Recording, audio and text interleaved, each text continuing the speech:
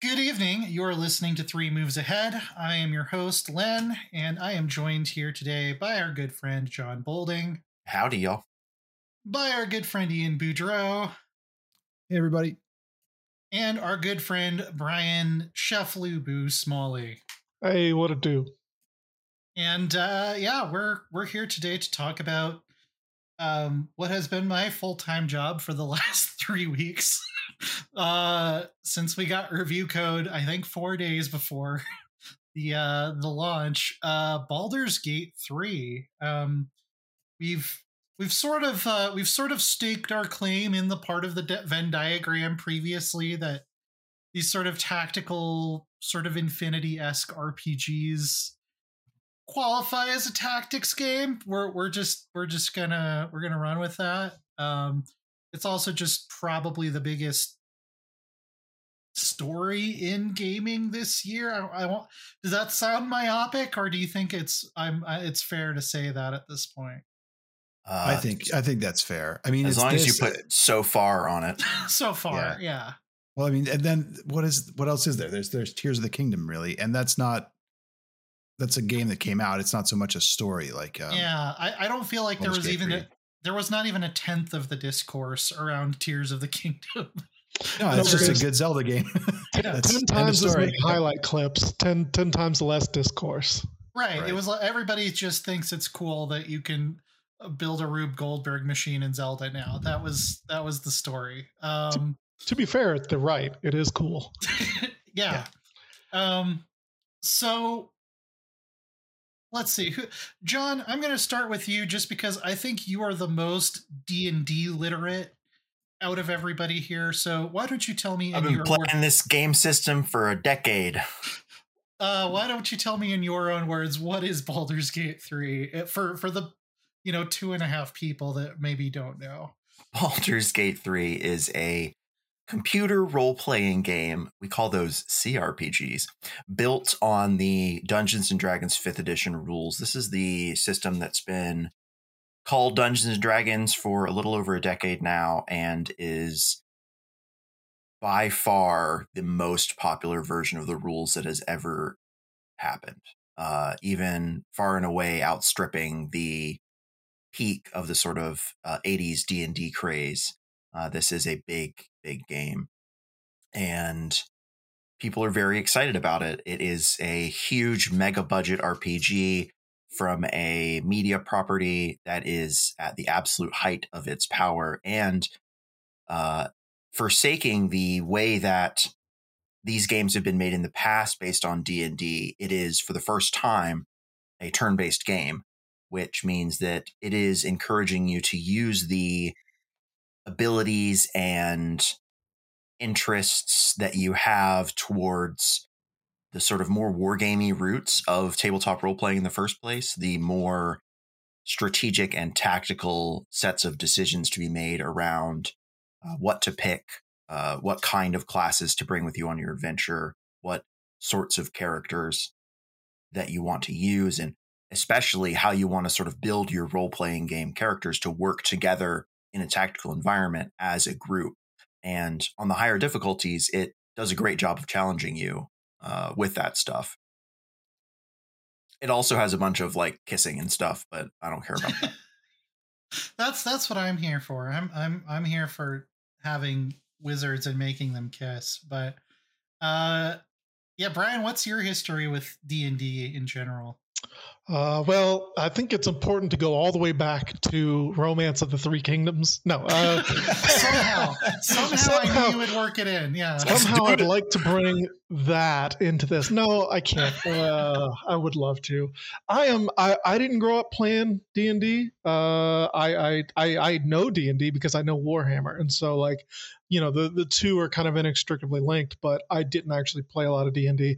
And because I worked in restaurants for so many years, the ability to be awake when 4 other people are awake and coordinate anything close to a D&D session is impossible.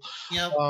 So I've played a bit of D&D here and there, but I will tell you that I played the living shit out of like Champions of Norath and those games back on like the PlayStation 2. So That's like comprises the majority of my D&D. That and reading novels. I have read Dragonlance and Forgotten Realms and all that stuff. Like I love that stuff. So for me, Dristordan guy. I'm not a Dristordan. Like Dristordan's cool, but I think Jarlaxle's cooler. Yeah. So like, I mean, because I'm an adult and I understand that things happen. But I do think that this is a playground at its core. This game is a playground for us to play with our action figures, and it just kills it in that regard. It kills it in the imagination zone. If I had kids and I wanted to play a D&D game and I had or someone modded this to like have like a PG version for teens or something, or not teens, young adolescents, that would be incredible. Just as a way of expressing yourself creatively, I think that this game is outstanding. I think that's what it does better than anything else, is that it just lets you be creative. And if you want to be creative and murder people, great, grand, you got options. If you want to be creative and steal and deceive and lie and do bard stuff through the whole game, great, do that. And if you want to have a romance with a woman who puts the fear of God in you and shoves you down and grabs you by the throat, well, I'm in luck because Lae'zel exists. And she is great. Not just any god, but maybe the angriest god that has ever existed in anything. Yeah, I'm so mad all the time. I'm a day one angry woman appreciator, Lae'zel appreciator. I trust a mad woman because a mad woman is going to be real upset if you fail, and so you got to put in that extra work. So I'm all in with that. That's good stuff for me. She never. I'll give her this. She never requires you to read social cues. You always know what Lae'zel is thinking at any given moment. That's the kind of romance I dreamt of for so long. Growing up in the South with all the, pageantry and things of that nature. I just want a woman to be like, you now. It's like, great, perfect. And then you wonder why I want to live in Germany. There you go. Perfect. Problem solved, right? I think I have to jump in and say that for exactly those reasons, Brian's right, which is that unlike a lot of other past games with the Dungeons and Dragons brand on it, and I think that longtime listeners of the podcast might know that I'm a sort of a notorious computer RPG hater, not necessarily full on hater, but like critic, simply because of the lack of freedom that the games are willing to provide. But Baldur's Gate 3 they've tried really hard, and they've made a real attempt to let you pull off the kind of stupid bullshit that people pull off with the spells and abilities in role-playing game campaigns, and even stepping to sort of the outside of combat options. Like, you want to climb that wall, but no one in your party can jump 20 feet vertically? Build a pile of boxes and climb it, right? Like, baseline, simple stuff is totally an option. Like, the only thing they stop short of is like sort of classic D&D, like, well, we know this wall and this wall in the dungeon are connected by a common barrier. Let's just fucking get out the picks and shovels. Like, they don't quite let you go there, but they let you get away with a lot of stuff. And you can watch a ton of clips of people being like, having built elaborate traps and luring NPCs to stand by a pit so they can push them into it. There's all kinds of things like this are options, simply in ways that past D&D games have completely failed to embrace that spirit of the genre broadly. It's a game that really does not want to tell you no. Like, if there's a way within the engine that they can say like yes and to your dumb idea, they will do it. Like, I mean, the best thing about tabletop D&D is when it's those moments where your most annoying player at the table says something like, "Hey DM, can I do this?" And when you've got a good DM, the answer is, you can certainly try. And I think Baldur's Gate 3 does a really good job of leaning into that aspect of the game. Yeah, the couple times that I've come across a DC 30 skill check, and I'm like, oh, I'm fucking doing this. I don't know Yeah. what's gonna happen, but you just gave me the like biggest red flag of like you know this is gonna be something big. Guidance, Cat's Grace, Favorable inspiration. beginnings. Yep. We're Reroll advantage. Yep. Yeah. Like I think the two things to me that are like the most emblematic of this are, one of them is there's a house that you get to fairly early on that's boarded up. And I believe this is specifically made to train you how to think about this game. Because I did like the control click where you can basically attack anything to break the boards, but then I was kind of clicking too fast, so I clicked it again, and Lae'zel just like fucking chops the door down. And I was like, oh, why have I been using lockpicks this whole time? If it's made of wood, I can just chop it down. And that's true of everything. If it's metal, you have to do 22 damage to it to damage it, which is pretty difficult, but you still can. Like, you still could just blow your way through like every obstacle pretty much in the game for the most part. I see a lot of Will slander online, but let me introduce you to my friend Eldritch Blast. Yeah, the door remover. Jesus, this is amateur hour. Shatter. Shatter is a spell. All right. Shatter's great. It ignores objects' toughness. There's also later on when you get disintegrate. I was talking about this on Twitter. That like there are some battles later on in the game that I feel like are supposed to be pretty hard, except that there's nothing stopping you from sending 2 invisible wizards into the room and hitting the boss with disintegrate before he even has a chance to react. And just doing like 150 damage right off the top. My ranger's still in stealth. She can still finish him off if he has 4 hit points left or what. Like, it's not going to stop you. When the turn order comes around and he's surprised. Oh no. Yeah. But yeah, the other one was the fact that like it's kind of like assumed like common wisdom that when you start a dialogue in an RPG, the whole party is kind of standing around participating in the conversation. And I guess this was also true in the Divinity games, but that's not true in Baldur's Gate 3. So you can talk up a guard. There's a hilarious clip of somebody doing this in multiplayer online. You can talk up a guard with one character, and then you can select a button to switch a character who is not involved in the dialogue scene, and they can go right behind their back and just like take the giant chest of evidence and just walk out with it. Like that's another thing that is like heavily like not only allowed but rewarded in Baldur's Gate 3. Ian, do you have a background with D&D? I do. It's so I grew up in an area and household that was hit pretty hard by the 80s satanic panic, Jack Chick, anti-D&D thing. So like my folks had like legitimate terror about like the potential influence. So it was obviously banned, which served to inflame my interest like nothing else could possibly have ever done. So by the time I did, I think when I was probably 12 or 13, I found a box of D&D books in a friend's attic, or their sons had gone off to college and they, had me just messing around in their room and something while my folks were visiting.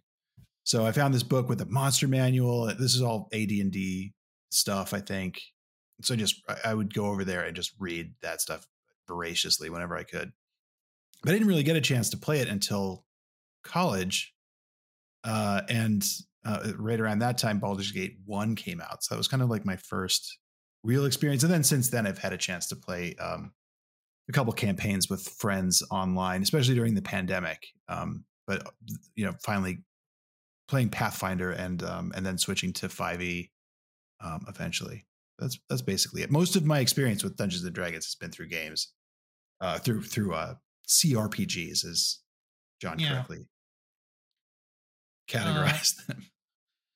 Yeah, it's funny because we're gonna play the let's see if I can make John vomit challenge, but in the 90s, I was one of those World of Darkness people, well, early 2000s more like, where I was like, oh no, this is a storytelling game. D&D, that's like just that it doesn't even understand the darkness of my soul, and there's not even any real drama. There's no mechanics for interpersonal drama in Dungeons and Dragons. World of Darkness is so much better. But I also played D&D. I started with 3.5, and we I think that was like the big thing most people were playing about when I got into the hobby. Maybe 3.0 like very early on, but 3.5 is the one I remember being like, okay, yeah, people who are my age, a lot of us, I think that was their first edition. And yeah, I mean, I've always loved CRPGs. So um did I make I'm you forced to vomit with state for the World of record, Darkness I hate gaming? no tabletop role playing game system except for the ones designed by evil people, like Oh yeah. like racists and church burning murderers and things like that. Yeah, the ones that have actual. Well, funny enough, I was going to say the ones that have actual racism built in, but even D&D has some issues, some long-running issues with fantasy racism that Baldur's Gate 3 almost has some interesting meta commentary on, I think. But I know, John, you wanted to touch on that. Oh, mostly I just think it's funny that when you meet a hag, who's an evil hag, she has a customized set of insults for every different race in the game. Oh, really? Yeah, that she uses on you. I think it's unfair to call her an evil hag. I think she's just a different hag. She's got her own perspective that she comes from, and we need to respect. Look, man, Baldur's Gate 3 may have removed the alignment line from everything in the game, but I spent 20 some years of my life here memorizing the alignment of every creature in a monster manual, so I know. Oh, I know. Well, it is interesting because Baldur's Gate 3, it doesn't let you play as the quote unquote monstrous races that have sort of become playable, especially this edition, more actively, which I assume is just a development resources thing. Like that they already have 29 sub races or something that have their own models, and like Dragonborn have their own reptilian penises that have been specifically modeled for them. To give you an idea of what kind of game this is. But the way they treat what have traditionally been the quote unquote monstrous races is kind of interesting, because the first time you meet a goblin, she's locked up in this cage and they're about to execute her. And one of the things you can say is like, no, don't do that. And they're like, why? And you're like, because she's a person. And then it's just like, it's like the dial-up AOL connecting sound. Like they're like, I've never thought about this before. But like every goblin in the game has a name, and you can talk to them, and some of them you can trade with, and like you can go into the goblin area and just kill all the goblins, party like it's 1999. But you also, there's only like 2 of them that you have to kill, and you can spare the rest if you actually want to go through it role playing as a character who's like, yeah, that's kind of fucked up that we just consider certain humanoid races to be fine to murder. They have gone out of their way to support that playstyle, which I thought was cool. This is actually, I think, my favorite thing about the game, which is that not just goblins, but almost everything is not a mob, but an NPC. Like everything, almost everything that you fight is an like every single squirrel. Yeah, you could have a conversation with every rat in the Goblin Fortress, for instance. Yeah, I mean, most stuff has, like, if you have speak with beasts, you can talk to any animal pretty much. So with the exception of like some undead and constructs and some stuff like that, I mean, everything is a character, and it adds this incredible weight, I think, to every combat encounter. Like, you're fighting people who you might not have to fight. What if I had, what if I'd played this differently? What if I'd approached them and offered a truce? What is it? Like, I'm in Act 2 someplace, and I convinced 2 horrible boss creatures to not only not kill me, but either kill themselves or dematerialize in creative ways. So like I don't know, that changes everything pretty dramatically, I think. Like knowing that you're not fighting mindless hordes of Diablo creatures. And they make you feel so bad about, like, if you decide to just attack everyone, like you'll kill a bandit and then you'll be looting the bandit and you'll notice that bandit has a name and you'll fish a note off their corpse that's from like their mom who's like, hey, how you doing? Can't wait to see you when the harvest rolls around. You know, Baldur's Gate's dangerous. Make sure you're not associating with shady people.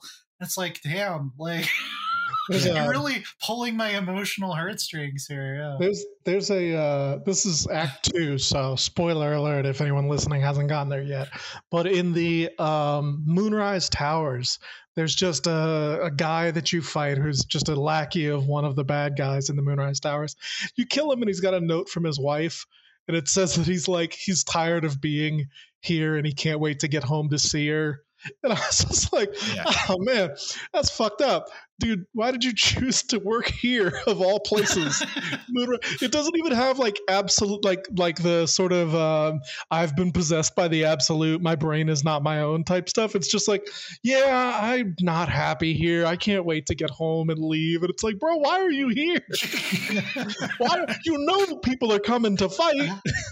To some degree, I can't be responsible for everybody's bad life decisions. Yeah, there's also on the topic of like monster races. I'm playing as a Dragonborn. I don't know if y'all are playing as humanoids or not, but the Dragonborn and the Tiefling often have conversational remarks that are like, get a load of this racism, and then the Dragonborn response is like, yeah, man, I fucking know. It's just very funny it's very funny to have those brief moments of like, fucking people are racist as shit to Tieflings and Dragonborn, right? Oh, are you playing as a chromatic Dragonborn, like red, black, white, blue, green? I am a bronze Dragonborn. Okay. I was wondering if it was like double racism and it was only for the quote evil dragons, but it's for all dragons. Yeah, well, they don't care. Yeah, I think that they're just like dragon people. Gross. I mean, like, I can't. Yeah, that's a tough one. But there's also like, I could see them adding monstrous races into the game because like there's clearly the ability to play this whole game evil exists. The ability to play there are plenty of bugbears that you meet in the game who you can converse with. So I don't know why, and some of them are not evil. So I don't know why there wouldn't be maybe either a mod or an update down the line that allows you to roll those. Yeah, I got like minor plot point in Act 3, but there is kind of a refugee crisis going on. And you meet a hobgoblin who's just like, yeah, I'm at the bottom of the list to get into the city just because I'm a hobgoblin, as if I have any control over that. So political. Yeah. So they're definitely making a concerted effort to move away from the idea that strangely, I don't think there are any full-blooded orcs in this game. There's lots of half-orcs, but I have not actually met like an orc. And I don't know if that's like a WotC thing, like they're trying to get away from the idea of orcs. I'm trying to think of Forgotten Realms geography, and I'm not sure we're close to any big-time capital O orc homelands or anything like that. So. Maybe y'all can shed some light on this, because that's something that I don't understand, is that like, why do they think that only having half-orcs is better?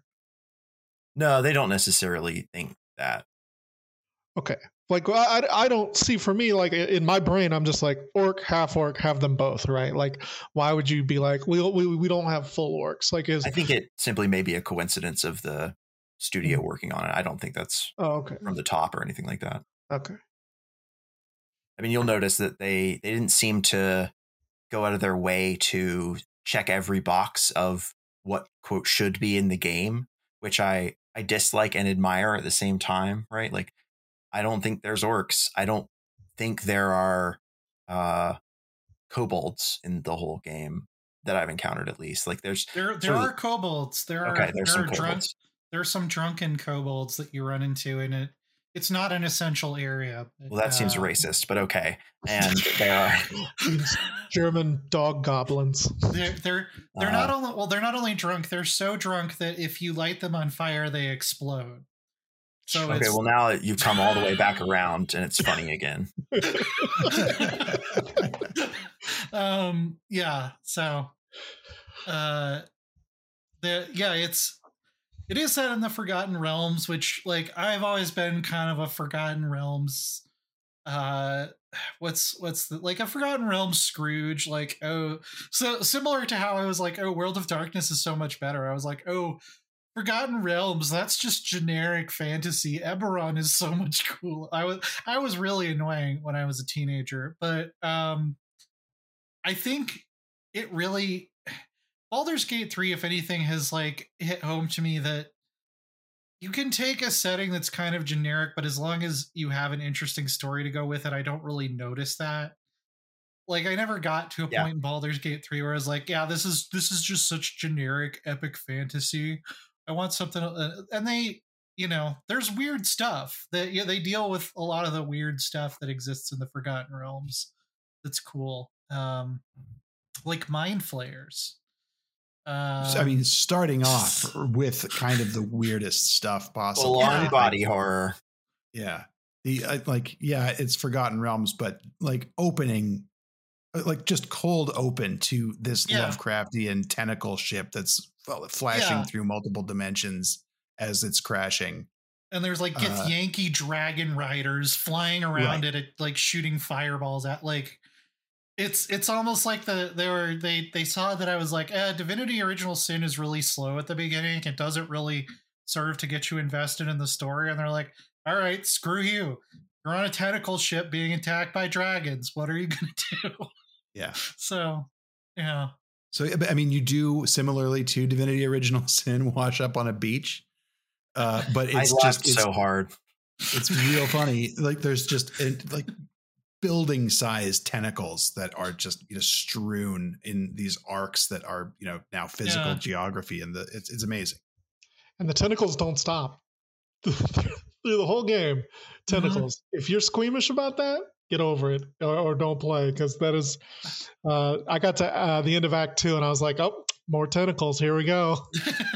Yep. I mean, also, hey, look, timely for 2023. This like a central mechanic to this story is brainworms. Yeah. And and encouraging your friends to get brainworms and brain friends. Brain friends. Yeah, brain friends. So extremely topical material, I'd say, especially for Forgotten Realms. Yeah. Well, there's a mechanic where basically you can find other people's brainworms and you can add them to your own brainworm collection to get more psychic mind flayer powers, which that's just Twitter. It is. Right. It really is. Which is an interesting. I'm assuming I'm the only one who's finished the game at this point. Yeah, I have not. I have not. Yeah.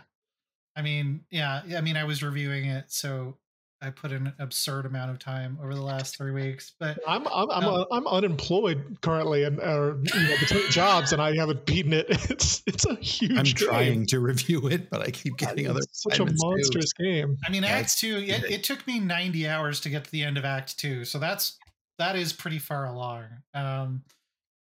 So I won't say anything about whether or not there are consequences for putting more brainworms in your eye. But there has to be. I mean, that's like it's lampshaded a little bit. Yeah, right. Like it's so overpowered. It is so overpowered that you have to think the bill is going to come due at some point. But I sort of sidestepped that by giving all of my worms to one character in the party and no one else. And so they're my friend. Astarion, because he's a vampire, and as I understand vampires, he'll recuperate, he'll get better, and so I figured throw all the worms in Astarion. He likes it, doesn't really give a shit. He's a vampire, so he's already got like all this Wolverine ass regeneration power, and then everyone gets to benefit from his abilities without having to have little worms eat their brains. Yep, can't see how this plan goes wrong. Should be fine. Yeah. See, my favorite thing about Astarion is when you might have already known he was a vampire and he thinks he's being all sneaky about it, even though it's the most obvious thing in the world. But when you actually find out he's a vampire, he tries to feed on you without your permission at night, and you have the option to kill him. And so I did. You can just stake him right then and there. And the game does not penalize you for that. They're like, fair enough. In your eyes, he was a bad guy. We're not going to this whole game is about you making your own moral judgments. You can still go on and do 95% of the stuff there is to do in this game with him dead. He's gone. He's not part of this playthrough. I didn't do that to anyone else. I came close with Lae'zel once or twice, but I gave her the space she needed to find something else to be fanatical about that was less destructive to her and everyone around her. But that's I assume you could kill everybody. I mean, there is nothing ever at any point, for the most part, I can think of like 2 exceptions that stops you from just holding down control and whacking somebody in the face with a sword. You can try to kill anyone at any time, including your own party members. The Dark Urge run definitely lets you accomplish that. Yeah. Well, and it's like this extends to so much of the rest of the game too. Like considering, just thinking of the world of RPGs I've played in video games and the choices that I've been able to make. Usually, I can't, like, this is on another level. I mean, there are so many decisions that you make, several of them right at the beginning of the game that, like, I know that don't pay off right away, but do later on. But I mean, that immediately I can see this is going to be, one kind of playthrough or a completely different one. Depending on, like, for instance, in Act 1, there's a druid encampment and there's a big fortress of goblins that is attacking them for reasons that become clear later. But you can pick either side and play the game that way. Later on, when you are going to approach Moonrise Towers, there's 3 ways that you could do that. You can go through the Underdark, or you can head up into the mountain pass and try your luck that way. And if you're crazy, you can do both. Yeah, like I so, did. I went with the Underdark myself, but and I'm curious about what would have happened if we'd taken the mountain pass. But like, there's so much, like, the story of one playthrough is going to be radically different from the story of a different one, to include the cast of characters that's present for it and the geography that you're going across. It's amazing. Like, and I don't know that I've ever played a narrative role-playing game that's given me this much influence over the way that things play out ever. Yeah, there's characters you can save in like the first 4 hours of the game where, like, they could die if you don't help them. And then you meet them again in Act 2 and they can die there also if you don't help them. And then you meet them again in Act 3 and they could also die there if you don't help them. But if you keep them alive for the whole game, they will be there for the final battle. I was going to say that is currently the least completed achievement in the game. Save all the chieflings. Yeah. Yeah. Well, because some of them can just get axed in the middle of the combat encounter, and like, there's nothing you can do about it. Jaheira, you moron! Did she suicidal lady? Did she get some friendly fire? I spent 2 days redoing Moonrise Tower over and over and over again just so Jaheira would survive it. Okay, here's that fight at the Last Light Inn before that. Yeah, where you first meet Isabel. I had to play that one over a bunch of times. I have a text message chain that went on for 5 or 6 exchanges about how bullshit it is that there's no autosave before that fight. Yeah, I actually let that roll. I lost the last fight and just let that go. I was like, "Fuck it, let's do this." It looks like everybody gets wiped out at the end, right? Like, they do. You have to kill them all. I was so blessed rolling into this game because I had just reviewed Shadow Gambit, which is a stealth tactics game. Yeah. So it's perfect. Yeah, it's just quick save factory. Everything you do, quick save. Kill a guy, quick save. Think about your mom, quick save.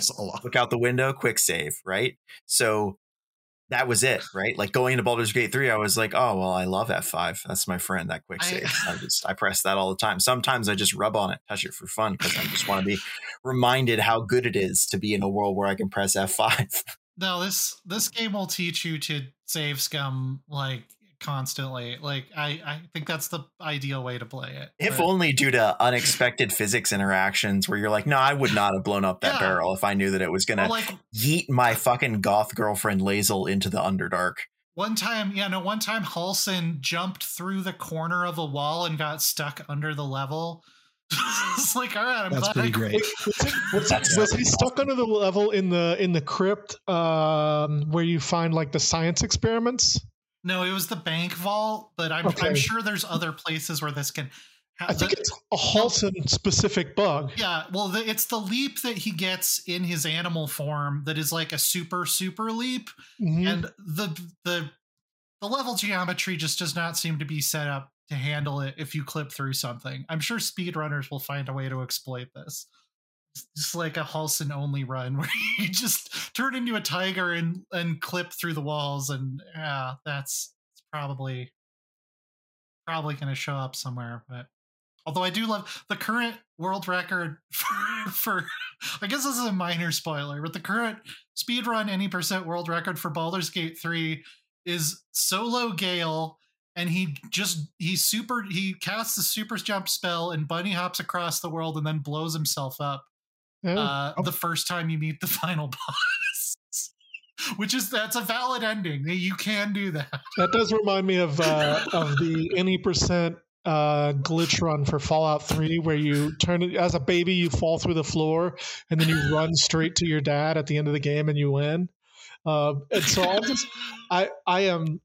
This is one of those games where, like, the thought of AGDQ and SGDQ, the game's done quick runs for this. I'm so excited to see them. Oh, it's gonna be great. It's gonna be great. Yeah. Well, the other thing that I think really sets this apart is not just like the amount of stuff there is to do, but I said in my review, it's like the amount of stuff to do that is worth doing. Like, I can't think of a side quest where I was like, yeah, that was kind of lame. That just felt like filler. Like, it's like every random basement you go into is like, there's something going on down here, and it's going to be its own, like, special, cool little adventure. Like, it really rewards you for being very thorough.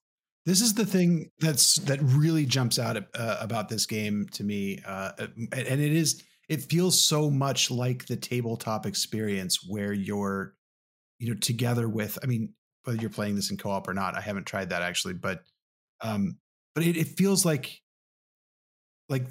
every single, like you said, Len, like basements, caves, little jaunts off the path.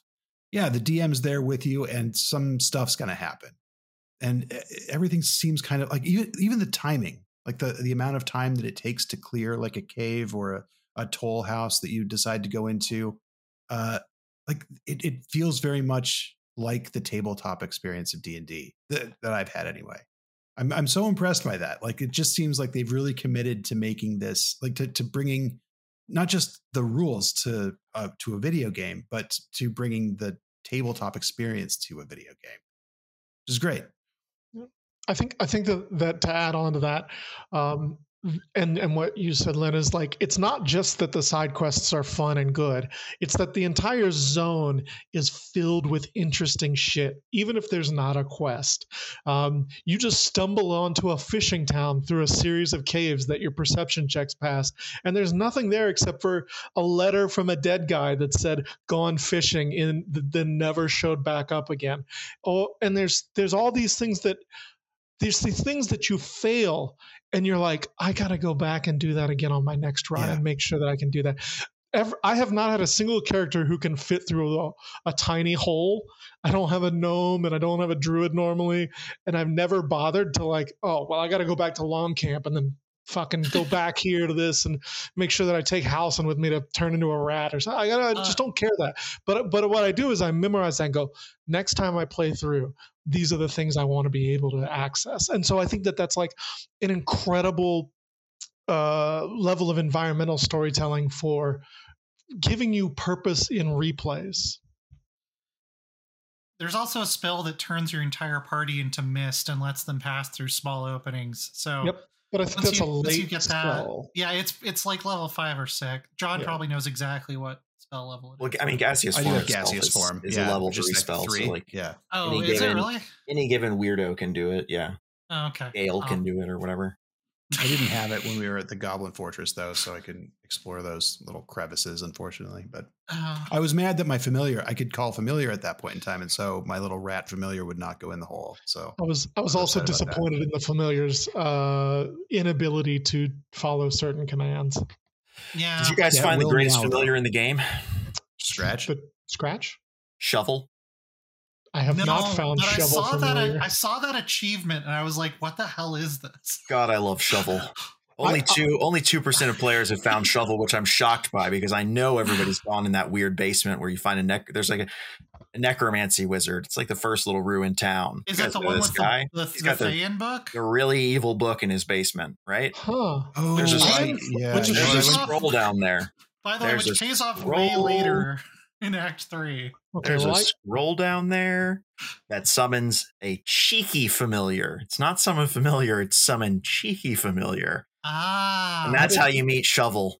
And just trust me, y'all. Just have your wizard learn that spell permanently and summon Shovel to do everything for you. It is adding that. See, I'm going to add that to the list. I've got to make sure that I grab cheeky Shovel next time. I probably did not read the name of that scroll and sold it. Shovel's a little asshole, and you summon Shovel. It's a quasit. It's a demon. Crawls out of hell mid-combat, and it just screams, "It's fisting time!" Right? Like, oh my god, you want this little incredible. I also like to shout out Us as a great familiar. I love Us, not for the faint of heart, but I think Us is definitely a champion when you get him. For spoiler, is that the mushroom? No, Us is the brain. Oh, right. Us is I think I killed Us. Oh, yeah. So, spoiler alert: if you don't kill Us, you get Us back. And Us is powerhouse when he comes back. There's clearly a lot I have missed, even trying to do every single side quest. But you can't. You cannot do all of it. I think you can't choose every decision. Yeah. You have to make decisions. And there's a named character who just got murked by goblins in that very first fight in front of the Druid Grove. And it's like all the other named characters have showed back up later. What would have happened with them if they hadn't just gotten murked in the first turn of that battle? I want to know. Yeah. I lied to Zevlor and told him that everyone was still alive at Last Light In. No. Because I need that extra help. Yeah, everybody's fine. No, they're good. Yeah. How far along are John and Ian? How far have you made it so far? Oh, I'm go for it, John. Aggressively screwing around in Act 1. Okay, cool. I'm in Act 2. I'm about to approach Moonrise Towers. I think I'm doing some cleanup in the area before that, but I just woke up Art Culla, the the flaming fist who was in but. Yeah, so Moonrise Towers is next on the list, I think. Yeah, I've spent about 30 hours, I think, no, less than that, probably 15 or 20 hours in Act 1, just sort of I'll hit a spot and I'll be like, I bet I can break the game if I do this. And I'll mess around with, trying outrageous power combos and the exact set of 3 or 4 spells that'll disable an enemy you probably shouldn't be able to kill for a long time. And I have actually managed to kill more than a few enemies that are functionally scripted to escape. They'll totally let you kill them, and it's accounted for, which is my favorite part. You gotta get that shift space hotkey down, because if someone starts to run away, I'm like, shift space, enter turn-based mode. No, you don't. Because it'll stay in real time as they run away, but you can trigger turn-based at any time, and then it's you have to obey the movement rules now. I'm talking characters that if they get even half a second will cast a teleport to get away. Things that. Yeah, I've been finding ways to kill those guys. I assume that includes Hag. That is specifically because of Anti-Ethel. Yeah, I think I probably spent what that I've played for like 20 hours. I think I probably spent 5 of those hours fucking with that hag. Were you able to do it? Were you able to do it in a way that you could loot her, or were you doing it the way that I've seen most people do it, which is casting silence and shove? Oh, no. I'm talking about like killing her in her cabin. In her cabin. Before she even gets a single turn. I had attempted to kill her as her old lady form out on the streets once. Yeah. But I'm going to try that next. Yeah, it didn't work for me, but maybe you have a better plan than I did, because I just swung at her. I have so many plans. Nice. Well, that's and that is that is the beauty of this game, right? It's like I have so many plans. I want to see you try to kill in Act 2 a young man called He Who Speaks. All right, and, I'm gonna crack my knuckles and go for it.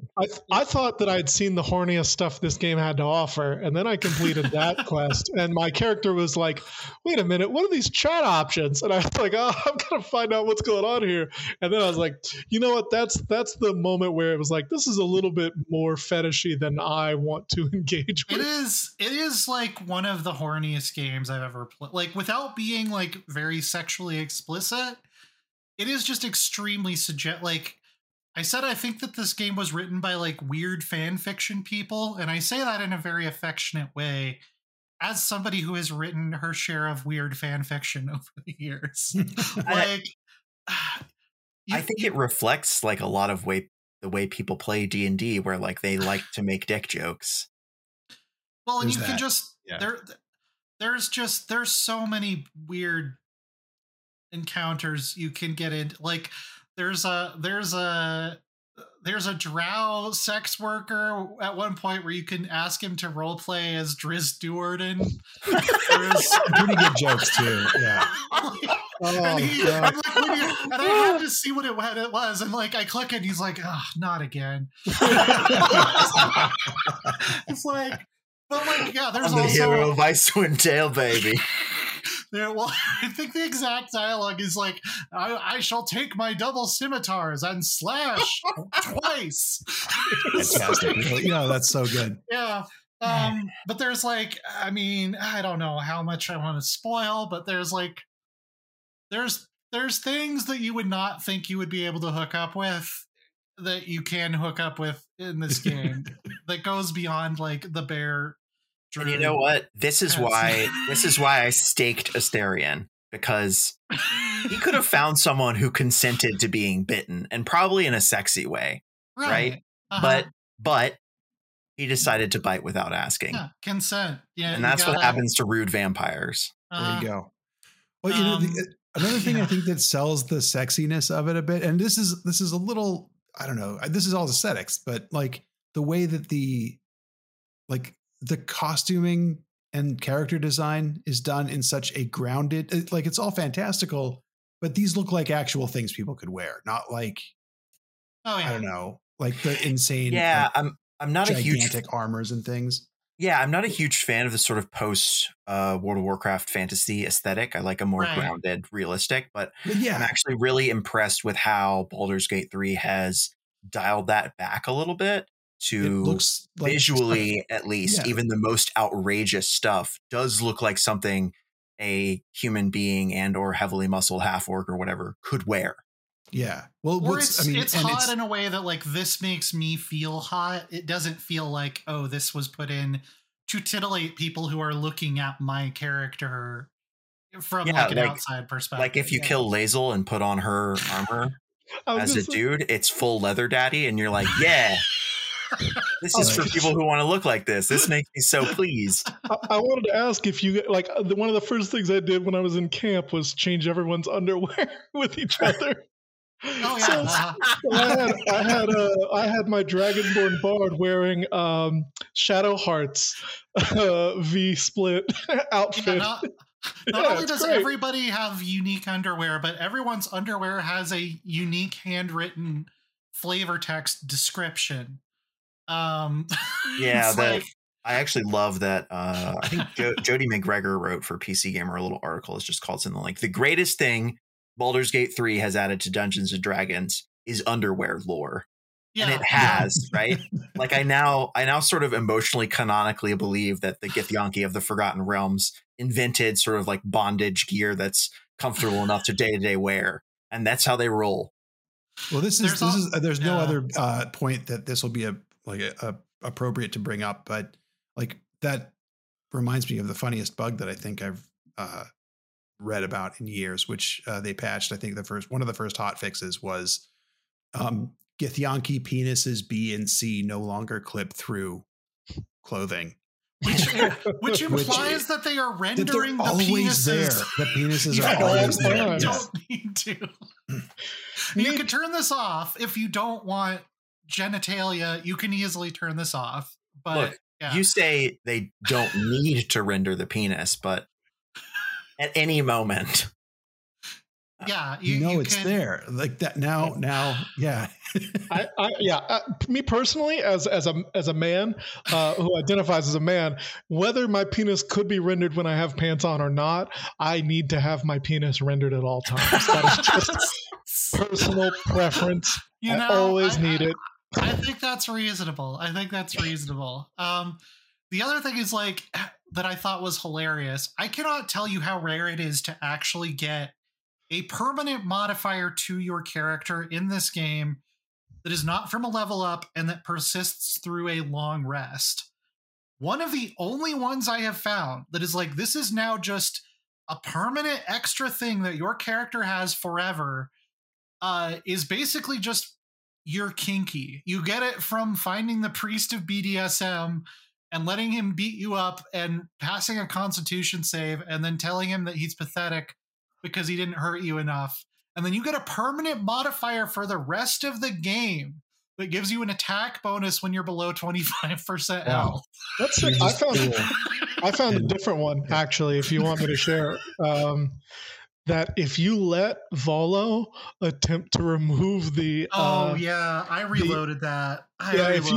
This is graphic. If you're upset at graphic stuff, if you let Volo attempt in his scientific wisdom, you don't know who Volo is as a non-Forgotten Realms reader or anything. Yeah. This is like this is shitty Austin Powers from the late 80s and early 90s who would like in character write the like incorrect bard accounts of parts of the Forgotten Realms.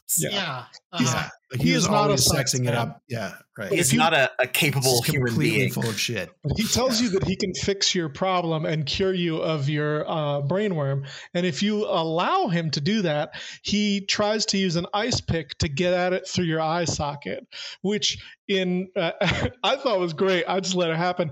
He destroys your eye. But then as an apology, he gives you a magical fake eye that gives you a permanent C invisibility buff. So my Dragonborn Bard has C invisibility and has had that since Act 1, which is actually super helpful when you are needing to do perception checks. You do get disadvantage on regular perception checks, though, because you have 4 depth perception. Yeah, but it's a trade-off. Yeah, it's like Vampire the Masquerade. I'm like, there's some ups and some downs. Everybody's got to have an eye patch.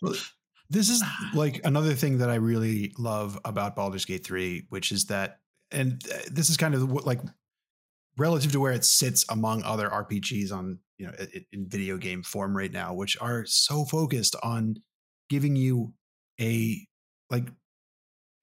idea is to make one number go up. And that's like your power level in Diablo or Destiny and everything seems to be kind of following that mode. You're there to get loot and make this number go up. And that's kind of your whole job. And I think Baldur's Gate 3, like the numbers are there. It's certainly possible to min-max. No. But that is so backgrounded. It's like it's really de-emphasized in the UI UX and in the whole experience. And all the kinds of items that you get. The magic items tend to have some weird little, catch to them. Or they're highly situational or they're just funny or weird or something like that. They're not like, oh, is this a straight upgrade? I do love that it's really kind of rejecting that whole like power grind mentality that's sort of taken over. There's no item level. No. Right. You do you eventually do start seeing +1 items in Act 2. Oh, sure. Yeah. And they're there in Act 1, but the way that the math works in Dungeons and Dragons 5th edition for people who aren't as familiar with it, especially if your previous experience is sort of the Neverwinter Nights games, where math was much more open-ended. Numbers are much more intensely bounded in 5th edition, where the most powerful magic items are like +3. And so that's sort of like, that's a 15% difference to hit or not. And it's not going to make or break whether a character can function. And so you can make an interesting decision, an interesting trade-off between like, oh, you know, I'm not going to use this +1 sword. I want this sword that makes you move faster after you hit with it or something like that, right? Like there's interesting tactical choices to be made other than make number go up, which I think is a very strong point in this game's favor. There's even some items that are on a different curve from that. Like I think shields, like a +1 shield is as rare as a +2 weapon. Like some of them, yeah. They're extremely rare things, yeah. And I think that also, like, functionally, if you're playing it a certain way, like the weapon with the biggest numbers is not the best weapon at any given time. Right. If you have certain skills, as you pointed out, like the game's very compressed in terms of stat lines, but like the most useful weapon I have, and I've used this weapon 1,000 times, is the throwing spear that returns to the thrower after you throw it. I fucking chuck that thing constantly. Yeah, I man. have it on Carlock with the upgraded enraged throw, and I'm just launching that shit at people, and it's every time right back in the hand. Throw it again, speed potion, throw it again, throw it again, throw it again. Like I could care less about a bigger axe or a two-handed hammer because I'm just impaling everyone as I walk through these dungeons. We haven't brought up Carlock yet, and she is the like manifestation of the Lita Ford song "Playing with Fire." Wow. Well, there are like almost like set bonuses that you can stack. Like there's a lot of items in Act 1 that deal with something called lightning charges. Yeah, they have some sets of sort of like custom made materials that sort of they're not standard D&D items. They sort of only exist in this game, and they're all thematically related. Like at some point, a crazy gnome inventor lived around where Act 1 is and has lost all their weird items, but you can go around and find them, and they can make you be full of lightning. Yeah, but there's one like of them, an unarmed like fighting style monk set exists. I've got a couple pieces of it. I don't really have anybody that makes sense for, but I'd love to try it out. But one of them, which I used on Gale for a while, is there are several items that just benefit from lighting yourself on fire. Yeah. if you're on fire and taking fire damage, your spells just do Ring of Immolation, I think was one of them. Yeah. So like Gale is on fire all the time, and Shadowheart's just topping him up constantly with her bonus action, like baby heal. And like, yeah, it's really funny. Some of the combinations you can make. This is, and from Larian's other games, they, the like coating surfaces with different liquids is important in tactics here. So, starting grease fires, I quite like doing that. But water's reactive to electricity. And that's a hell of a sentence, for the record. Just well, there's even there's grease fire. There are places I've found where you actually have to like grease a machine to get it to move too, which is like, I mean, tell me that you just throw a grease bottle at the machinery and that works. That's how I did I'm it. So happy. That's how WD-40 works. You can also just pass. You can also just pass like a DC 30 strength check to get it working. But if you just grease it, it turns into like a DC 10. Which like DC 30 is so almost impossible. But I bet that they have a lot of good stuff like that. There's a really stuck safe door. I bet you could grease it and it would be easier. Oh yeah, I bet there is. Yeah, I just had Carlac rip that off, but that's what I did too. You probably could. I'm just adding that into the brain, into the next playthrough. It's like, oh yeah, throw grease at that door. Why not? I do think that it's nice that they cut down a little bit from Divinity 2 on the necessity of coating everything in poison and then igniting it for massive CPU destroying explosions. Yeah, they much better integrated that material into sort of the 5th edition rules by making it work in interesting ways. I do like that it does a lot of stuff that you couldn't do in a tabletop game, right? Like it would be a pain in the ass to always track all the grease that everyone was making every round in tabletop D&D, but here it's great. You're actually making real use of the affordances provided to you by being on a CPU. And they did stuff like incorporate the weight of a creature into the fall damage calculation, right? So the heavier something is, the more damage it's dealt by a fall, and also the more damage it deals when it falls on something. So you get stuff like there's a spider you fight early on. It's like a giant fucking spider. Well, you burn the web out from underneath it when it's crawling between 2 pillars, and it takes like a third of its health and damage from falling. And then you've also got the opposite end where people are like, I'm going to shapeshift a druid into an owlbear and jump on people for 800 damage. Yeah. I'm going to jump off these castle walls. That's the meta right now is owlbear from the top rope. Yeah, which apparently they have taken into account the mass and the fall distance when they calculate the damage. That is some Dwarf Fortress shit that I absolutely love. Oh my god! And you can do it with objects too, right? Like if you want to play the barbarian, you can totally play WrestleMania barbarian in this, right? You can't grab people, but you can like throw things. You can take chair.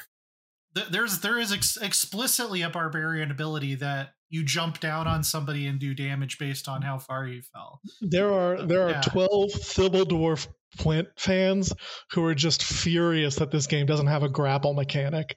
And they just want to climb up on a tower and launch themselves at shit the whole game and survive with 1,000 toughness.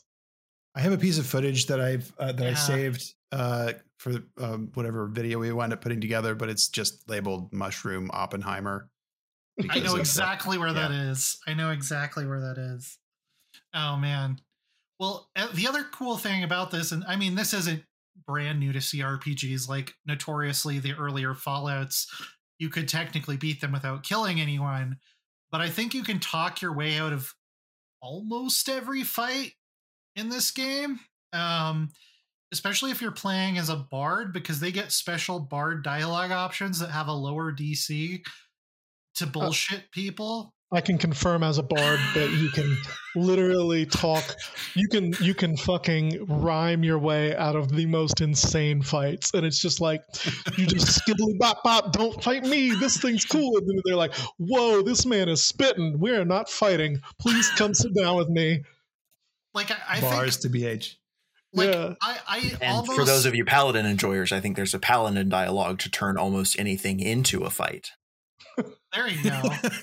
Well, like Fraser wrote about this for PC Gamer, but I do think that like I played my first playthrough as a ranger just because I like my shooty elf girls, but I think there is a good argument to be made that like if you're only going to play Baldur's Gate 3 once, the ideal playthrough to get the most of what is special about this game out of this game, I think you want to play a total like Chris Pine's character in Honor Among Thieves, like a total charlatan bullshitter bard who just like somehow is able to talk their way out of being obliterated by a necromancer. I also love my favorite iteration of this is that there is a very difficult boss in Act 2 that you can get to drink himself to death by challenging him to a drinking contest. I had Karlak do it, and she just has to pass enough Constitution saves that he just falls over and dies.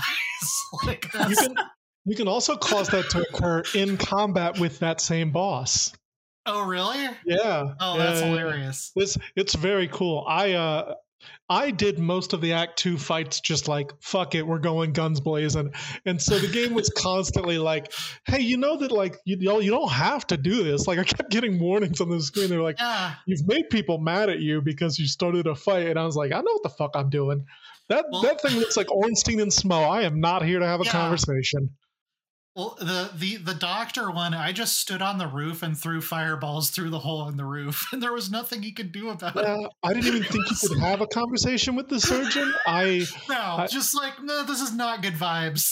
So I had a conversation with him and convinced him to let the nurses operate on him, and they just took him apart. Oh, man. Yeah, it was pretty gory. I've just been getting as much mileage out of Hunger of Hadar as is humanly possible. Oh man! Look, he's very hungry. He's boy. A hungry boy. Yeah, he really is. Well, dang, what have we not covered yet? What are we running? I mean, I know I'm running a Dragonborn Bard, and then you're running an Elf Ranger. What elf ranger? The most vanilla of characters. I know. And actually, it's really funny. How did you find it? Because the Ranger is a notoriously dog shit class in 5th edition, and like to the point where in like 2012 or 13, writing a review of the Player's Handbook, I was like, I don't know how they printed a class this dog shit as one of the first core classes.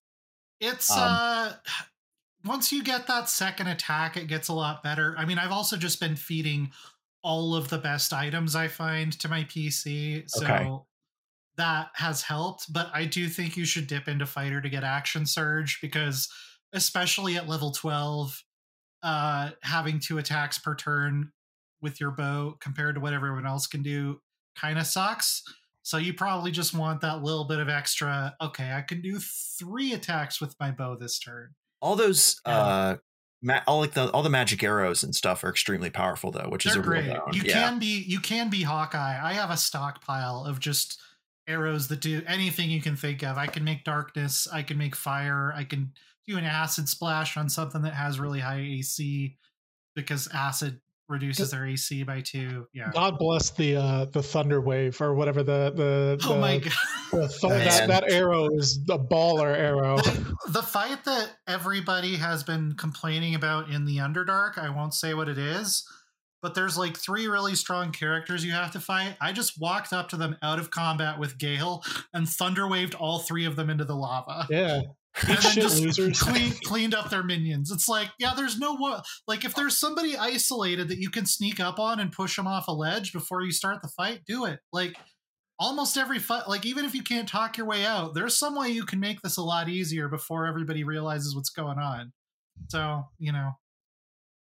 that one where Jaheira kept dying, I can tell you it is possible. I'm not going to spoil how, but the Moonrise fight where Jaheira joins you, it is possible to show up and have only 5 enemies in that room. Huh. I was just trying to see how much can I sabotage this place before I assault it. Because the first time I got my ass kicked, and I was like, okay, how lopsided can I make this battle by just like skulking around and like fucking with people and convincing them to leave, or like... Oh, can I ask you, can you... I need to ask this because I was curious. If you cast sleep while stealthed on a person who is in the very back of a room, does that alert other people in the room? I haven't tried that. That's a good question. I'm unsure. Yeah, there's a lot of stealth tactic stuff. And it's interesting for me to say I'm unsure, because I've spent a lot of time fucking around with those kinds of combos just to see what does and doesn't trigger stuff. And I think that might be one of the most appealing things to me as a sort of tactics head about this game. It's just like, there are a lot of really great choices you can make in any given combat, and weird ways to approach stuff. And like, oh, I bet they're going to try and escape through that door. I'm going to put a bunch of boxes in front of it mid-fight. Is that sort of like a quote, a waste of one of the characters' turns to be like moving boxes around? Yes. However, now there are boxes in front of that door, and they are not getting away. Like, it's also a good way to block reinforcements. Yeah, like you are you can't, like, there's friends in the next room that are going to notice. Oh, you have your mage use arcane lock on the door, and then like, you're trapped in here with me, motherfucker. Well, there's like, you can literally do like Hitman, like Agent 47 shit. Like, you can send a character who is not particularly strong to go like start pawing through a box that's like marked as red, which is like, if you take from this, you're going to be considered stealing. The guard comes over and is like, hey, don't do that. You talk your way out of it so that they don't take you to jail. But now that guard, you've lured them close enough to a cliff that you can have your barbarian come up behind them and push them off. Like, I'm just amazed at like the shit you can get away with. I was a little annoyed when I was trying to Metal Gear Solid through the rafters of a castle. Yes. And even though I had Asterion instantly executioner kill one of the archers in the rafters with no one else up there, when his body hit the floor below, everyone knew where I was. Yeah, it's like a rule that like it does not matter what level you are or how many hit points you have or how important you are to the story. If you have 2 legs and I can push you down a big enough hole, you are dead. It's just over. You're dead. You could be a story boss with like 300 HP, and as long as you're not like attached to the ground or you can fly. Don't forget, though, that also applies to you. Yes, it does. And which I've loved playing on the tactician difficulty, which is sort of the highest one, right? I've noticed jumping back and forth between tactician in one game and standard in another. I've noticed extreme AI differences. And one of them is if you're playing on tactician and the enemy spots a 30% chance to push you into a pit and have you instantly die, they will go for it. Oh, yeah. Yeah. I noticed actually that's happening a lot in standard for me. There was a fight in the Underdark. Yeah. Oh, if you think it happens a lot in standard, I suggest playing some tactician because they will exploit every opportunity that there is to push you into an infinitely deep hole. Or into lava, it turns out too. They don't distinguish. Never stand by that. I found that Shadowheart in particular has a weird habit of wandering through magma or lava when I thought that was just me. She just does not jump over lava. She's like, you know what? I'm just going to take this. I think it's a bug. The lava area around the Adamantine Forge, I don't think that it's programmed properly for you to path around it. Everyone else gets through fine. Just Shadowheart falls in lava and Halsin falls through the ground. Yeah, no, I had everybody walk through it. I was maybe playing on an earlier build. Maybe they've fixed it for everyone but Shadowheart. It could be observer bias. I don't know. She's just gotten melted way more than any of the other members of my party. There are certain lava areas that for some reason are not programmed for your party members to path around it, which the pathing usually works pretty well. So that's the only annoying thing is if you switch characters without ungrouping everyone, suddenly everyone will run toward the character that you just selected. And there are some bad things. There's a couple... I've noticed this thing kind of pop up in combat a lot where if you want, like if you just click on the enemy that you want to attack, if it involves a move to that model or that character, it's not, the AI isn't great at selecting a position. So it'll send, a character the long way around to kind of join a assault on a particular character. So I've had to just manually move them and then select the attack. Not a big deal, but yeah, it doesn't pick locations optimally. So sometimes, I'll, ask, hey, can I attack this character from where I'm standing? It'll say no, but only because it's taking this sort of weird track around everybody else to the opposite side of the character I'm trying to attack. A lot of Not times a big deal again, but yeah. A lot of times with offhand attacks or flourish attacks, if you have those, it will tell you that it's out of range if you're just clicking on the enemy, but you can actually walk in range and get those. So if you're finding that attack often says that it's out of range, just try manually moving right next to the target. You can press the O key, and I found that helps a lot with getting your character like right up against somebody. Yeah, well, I don't have anything else in my notes. Was there anything anyone else wanted to hit? I'm just curious as to what party people are running and how they're using it. So my party is almost always my ranger plus Karlach. So ranger barbarian. Yeah, like that has been very consistent. And then once I got Halsin, he's semi-permanent member. There's a couple things I swap him out for. And then my 4th slot's kind of a wild card. I think I typically have Gale just because the utility of a higher level wizard is so immense for not just combat, but so many other things, I think you should always have like a wizard or a sorcerer with you. Um, and but if Gale's not there, I'm usually just bringing whoever the quest I'm doing right now pertains to. So Interesting. Okay. yeah. I think that as a consummate Final Fantasyer and Japanese role playing game player, I am conditioned to swap out my party members religiously. So I have no set party. I just swap out characters every time I get to a benchmark point, in my opinion, where I'm like, okay, I've had a couple fights, I've done a couple things, I got some items, I swap characters, send all the extra gear to the camp gearbox that I have bags in with everything sorted out, go back to camp, swap my party out, go to the box, make sure I have the gear that I want, whatever's new stuff I've picked up, then I head out and with whatever that party is. I actually have found that I don't use Gale that much, not because he isn't incredibly useful. He is. I just don't care for him. His banter is not great compared to a lot of the other characters. If you put Shadowheart and Karlach in a party, they're fucking killing it. They're great. Incredible bants. So if anything, I've actually had Will in there a lot because Will is very funny, and because both he and I have a missing fake eye. He's like, yo, he's like, what's up, one-eyed brother? And I'm like, oh my god, Will, I love you. This is so great. It's really there's just so many barks. I love it. Did you get the other possible, I'll just say, cosmetic change for Will? Yes. I did. I did. Yep. Okay. I wonder, it seems like everybody did that path. It's very easy to get if you're playing a good playthrough and also like large muscle women. So, 93% of the human population is going to have that happen, I think. Well, that's true because you can't even recruit Karlach if you don't do that. So. Yeah. I've been running. So my party's I've got a half drow warlock. Gesundheit. And yep. Who's the Drizzt guy now?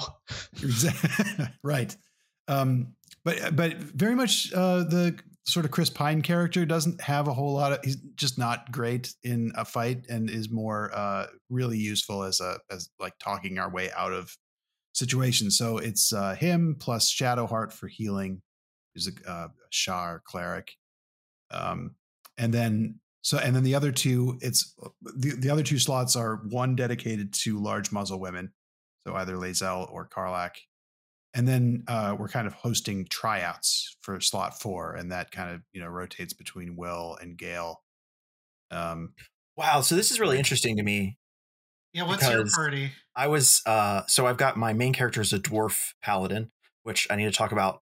Dwarf asterisk. I'm putting an asterisk after that. What oath did you do? Ancients, right? So he's like a dwarf nature paladin. He's like, mountains are cool. You should leave them alone. Which is my sort of permanent, gonna love you, permanent emotional reaction to mountaintop removal having happened during my lifetime. And so I've got a Dwarf Oath of Ancients Paladin, which I've been really satisfied by the sheer amount of not just class dialogue, but subclass dialogue for playing that specific third of the Paladin experience.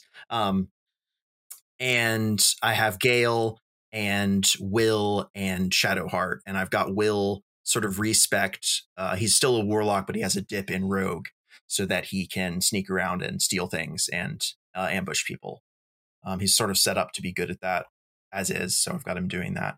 And then I leave everyone else at camp because I was like, well, I'm going to play this game more than once. So like next time I'll bring all these other people. And it's hard to leave Karlach at camp. I think we can all agree. But she's so delighted. Anytime you say that she gets to come on the adventure, she's like, fuck yeah. Yeah, she's a bro. She's 100% a bro. She's there. She is literally an engine-powered bro. Yeah, I love her. Karlach is cool. One of my favorite party members in any CRPG at this point. Likewise, I'm diehard Karlach simp. Also, the other great thing about her is, and this is in the trailers, so I'm not going to consider this a spoiler, but you do meet 2 party members from the previous Baldur's Gate games later on in the story, and Karlach is the biggest fangirl. She's like, holy shit, that's Jahara. Oh my God. This is the best day of my life. I had a chance to apologize. Did you hear it? Like, you'll have to excuse my colleague, Carla here. And she actually giggles. Like she's like a Baldur's Gate 1 and 2 fan well, she's like she grew up in the city as a kid, right? Yeah. So like she's heard all the stories about the cool folk heroes, and it's really prior great. to being conscripted into the battles of hell. Shit happens. I was surprised by how many party members you continue to get after, I'm not going to say whomst or what the names are, but I did not do any sort of pre-playing research because I was like, I've watched Sven do some videos of this. I've watched a couple of the previews. I don't need to play this. I didn't play early access because I already knew I'm going to love this game. I'm actually surprised at how many characters are still joining my camp. I'm just like, oh, fuck yeah, I got more people. That feels like Final Fantasy VI. Well, and I found out like 2 days ago, I already had 110, 115 hours in this game. There's an exclusive party member that you can only get if you do an evil playthrough.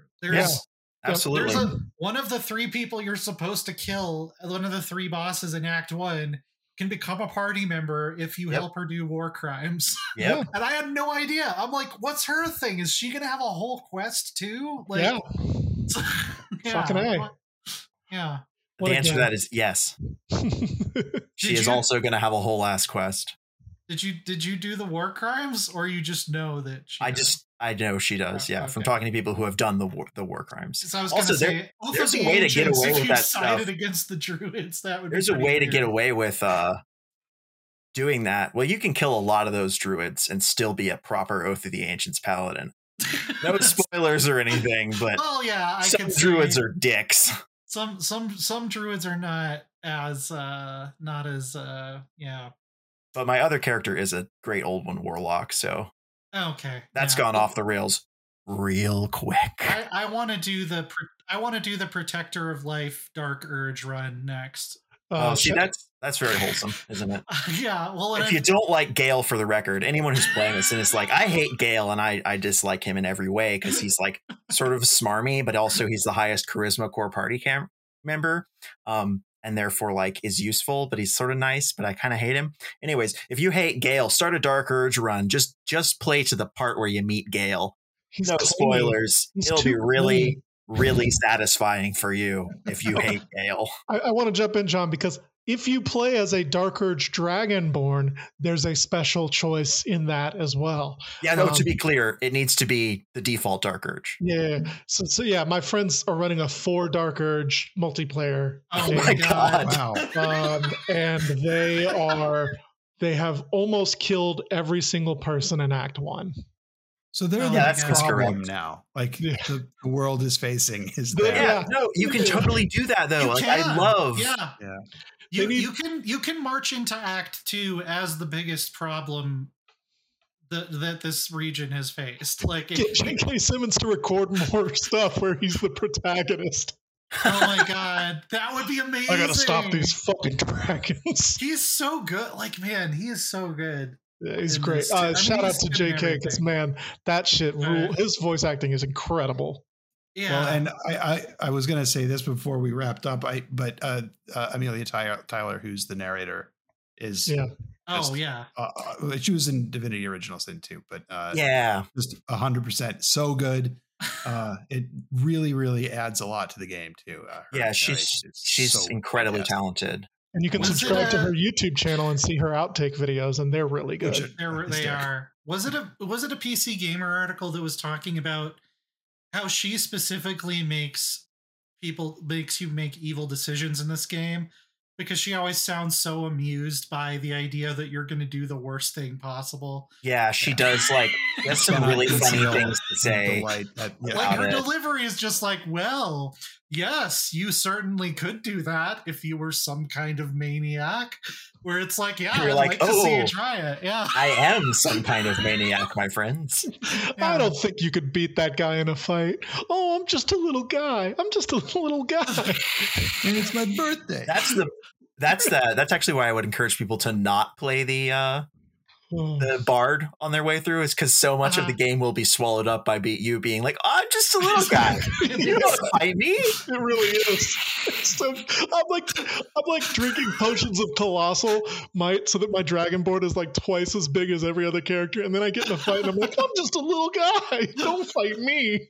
This is who you're being mean to when you're being mean to me. It makes me want to play through as a gnome for no other reason than to see what happens. Gnomes, dwarves, and halflings. You can play through this game as gnomes, dwarves, and halflings. Gnomes and halflings have a whole suite of options available to them because they can fit through small cracks in things, which we talked about a little bit earlier. The funniest, most satisfying thing in this video game, I'm playing as a dwarf, okay? Dwarves are not tall. They're barrel shaped. They're badass. Disappointingly, there's no dwarf companion. I sort of have an issue with the diversity choices they made with who the core companions are, because it's a really narrow slice of D&D characters. And I feel like the previous games had a much broader suite of options. Right. Like, anyways, what I'm trying to say here is if you're playing as a gnome, a dwarf, or a halfling, you can't reach items on top shelves. Oh no. That's fucking hilarious. You have to get a human party member to get them for you. Or you could drag a box over there and stand on it. Or you have to stand on a crate. A little steppy stool. Two little steppies. That's incredible. Easy to boost. Yep. It's so funny. I can't stand how funny it is. I bet you could convince Will to get on all four, or convince Gale to get on all fours and stand on his back. Oh man, that dude's already a rug. Like that is. Will would lift you up under the armpits. Will would just Will would put you on his shoulders. So would Karlach. Oh man, and that's like such a perfect encapsulation of like the way Larian thinks. Like they have thought about all of this little stuff that just it makes sense. I don't know that they necessarily thought about it. I think that they thought about it in that they built this engine from the ground up as a sort of immersive sim-esque engine where things just sort of work the way they work. And that's just a natural outgrowth, right? Like the point that your character grabs from corresponds to, I don't know, head height or their center of gravity. And so, yeah, you can't reach things that are up there. You just can't do that. Oh my God. But every time it happens, so like my guy will walk around in little half circles to try and get to an optimal position, and then he'll just stop. He'll just be like, no, I can't actually reach that, man. And I'm like, you're a badass, but you can't get that bottle down. Oh. I love this game. By the time this comes out, you'll know that I gave it a 10. This is my favorite CRPG since Dragon Age Origins, which was 14 years ago. Yeah, it's really is. It's something else. This is the rare for me. Also, this is the rare CRPG that I will straight up recommend to fans of strategy and tactics games. If you don't like the story stuff, if that doesn't compel you, you don't have to actually pay that much attention to it. Just make your choices and keep moving. But the actual moment-to-moment tactical battles, the tactician difficulty is very satisfying without being too brutally difficult. If you start to sort of figure out the ins and outs of the game system and how the fights work, there are a lot of cool tactical choices to make. Like, yeah, I think I can take these guys if we can sneak our way back there into a high ground position where we're going to get advantage on our attacks. And I just think it's so rare for me to be like, yeah, actually, I full stop recommend this CRPG to everyone I know. I don't really do that.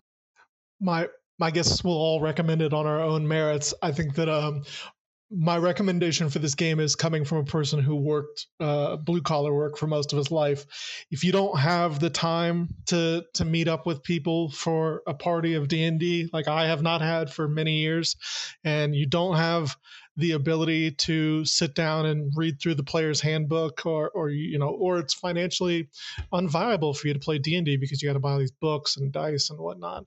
This is a killer option. This is the option. And also, hopefully someone makes a mod for people to play with their kids, because I actually think that's rather untapped potential.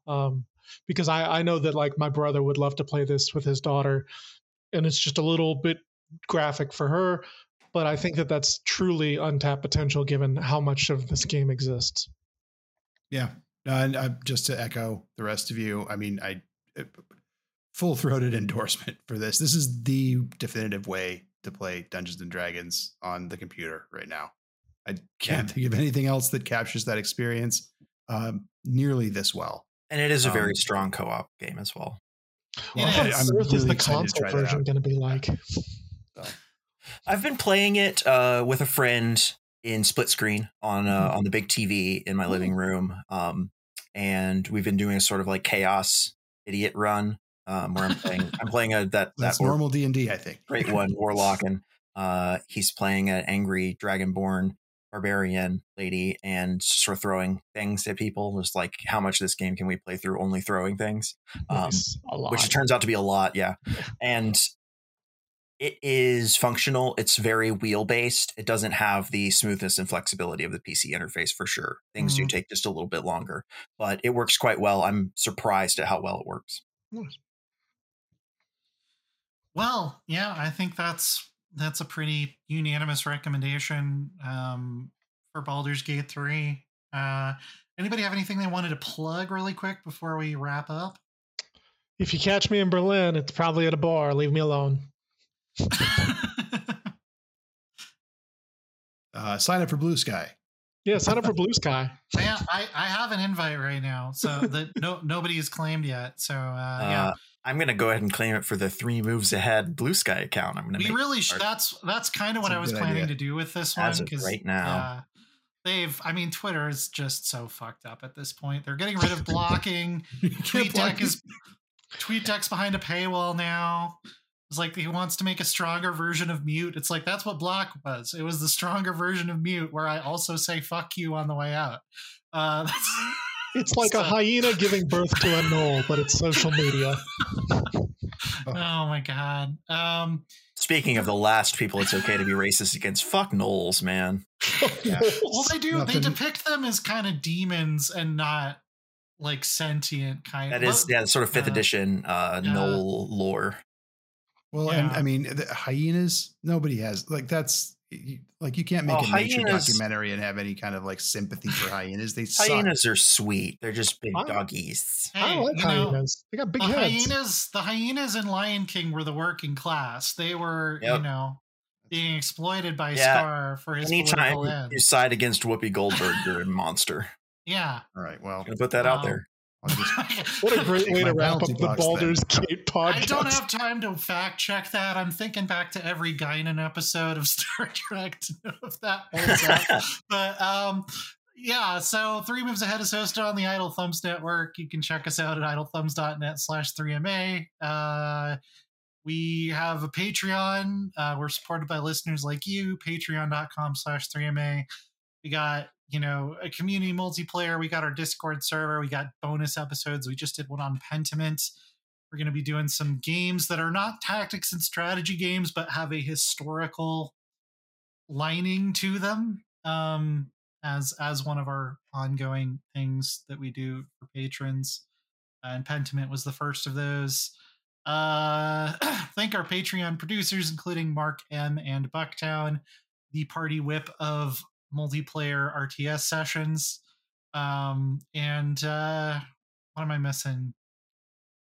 I don't even want to say follow us on Twitter at this point. I can't even, I don't have TweetDeck, so I can't even see if you messaged us on Twitter anymore. So follow us on Blue Sky. We'll figure that out before the next episode. So for Brian, Andy, and John, this is Len saying good night.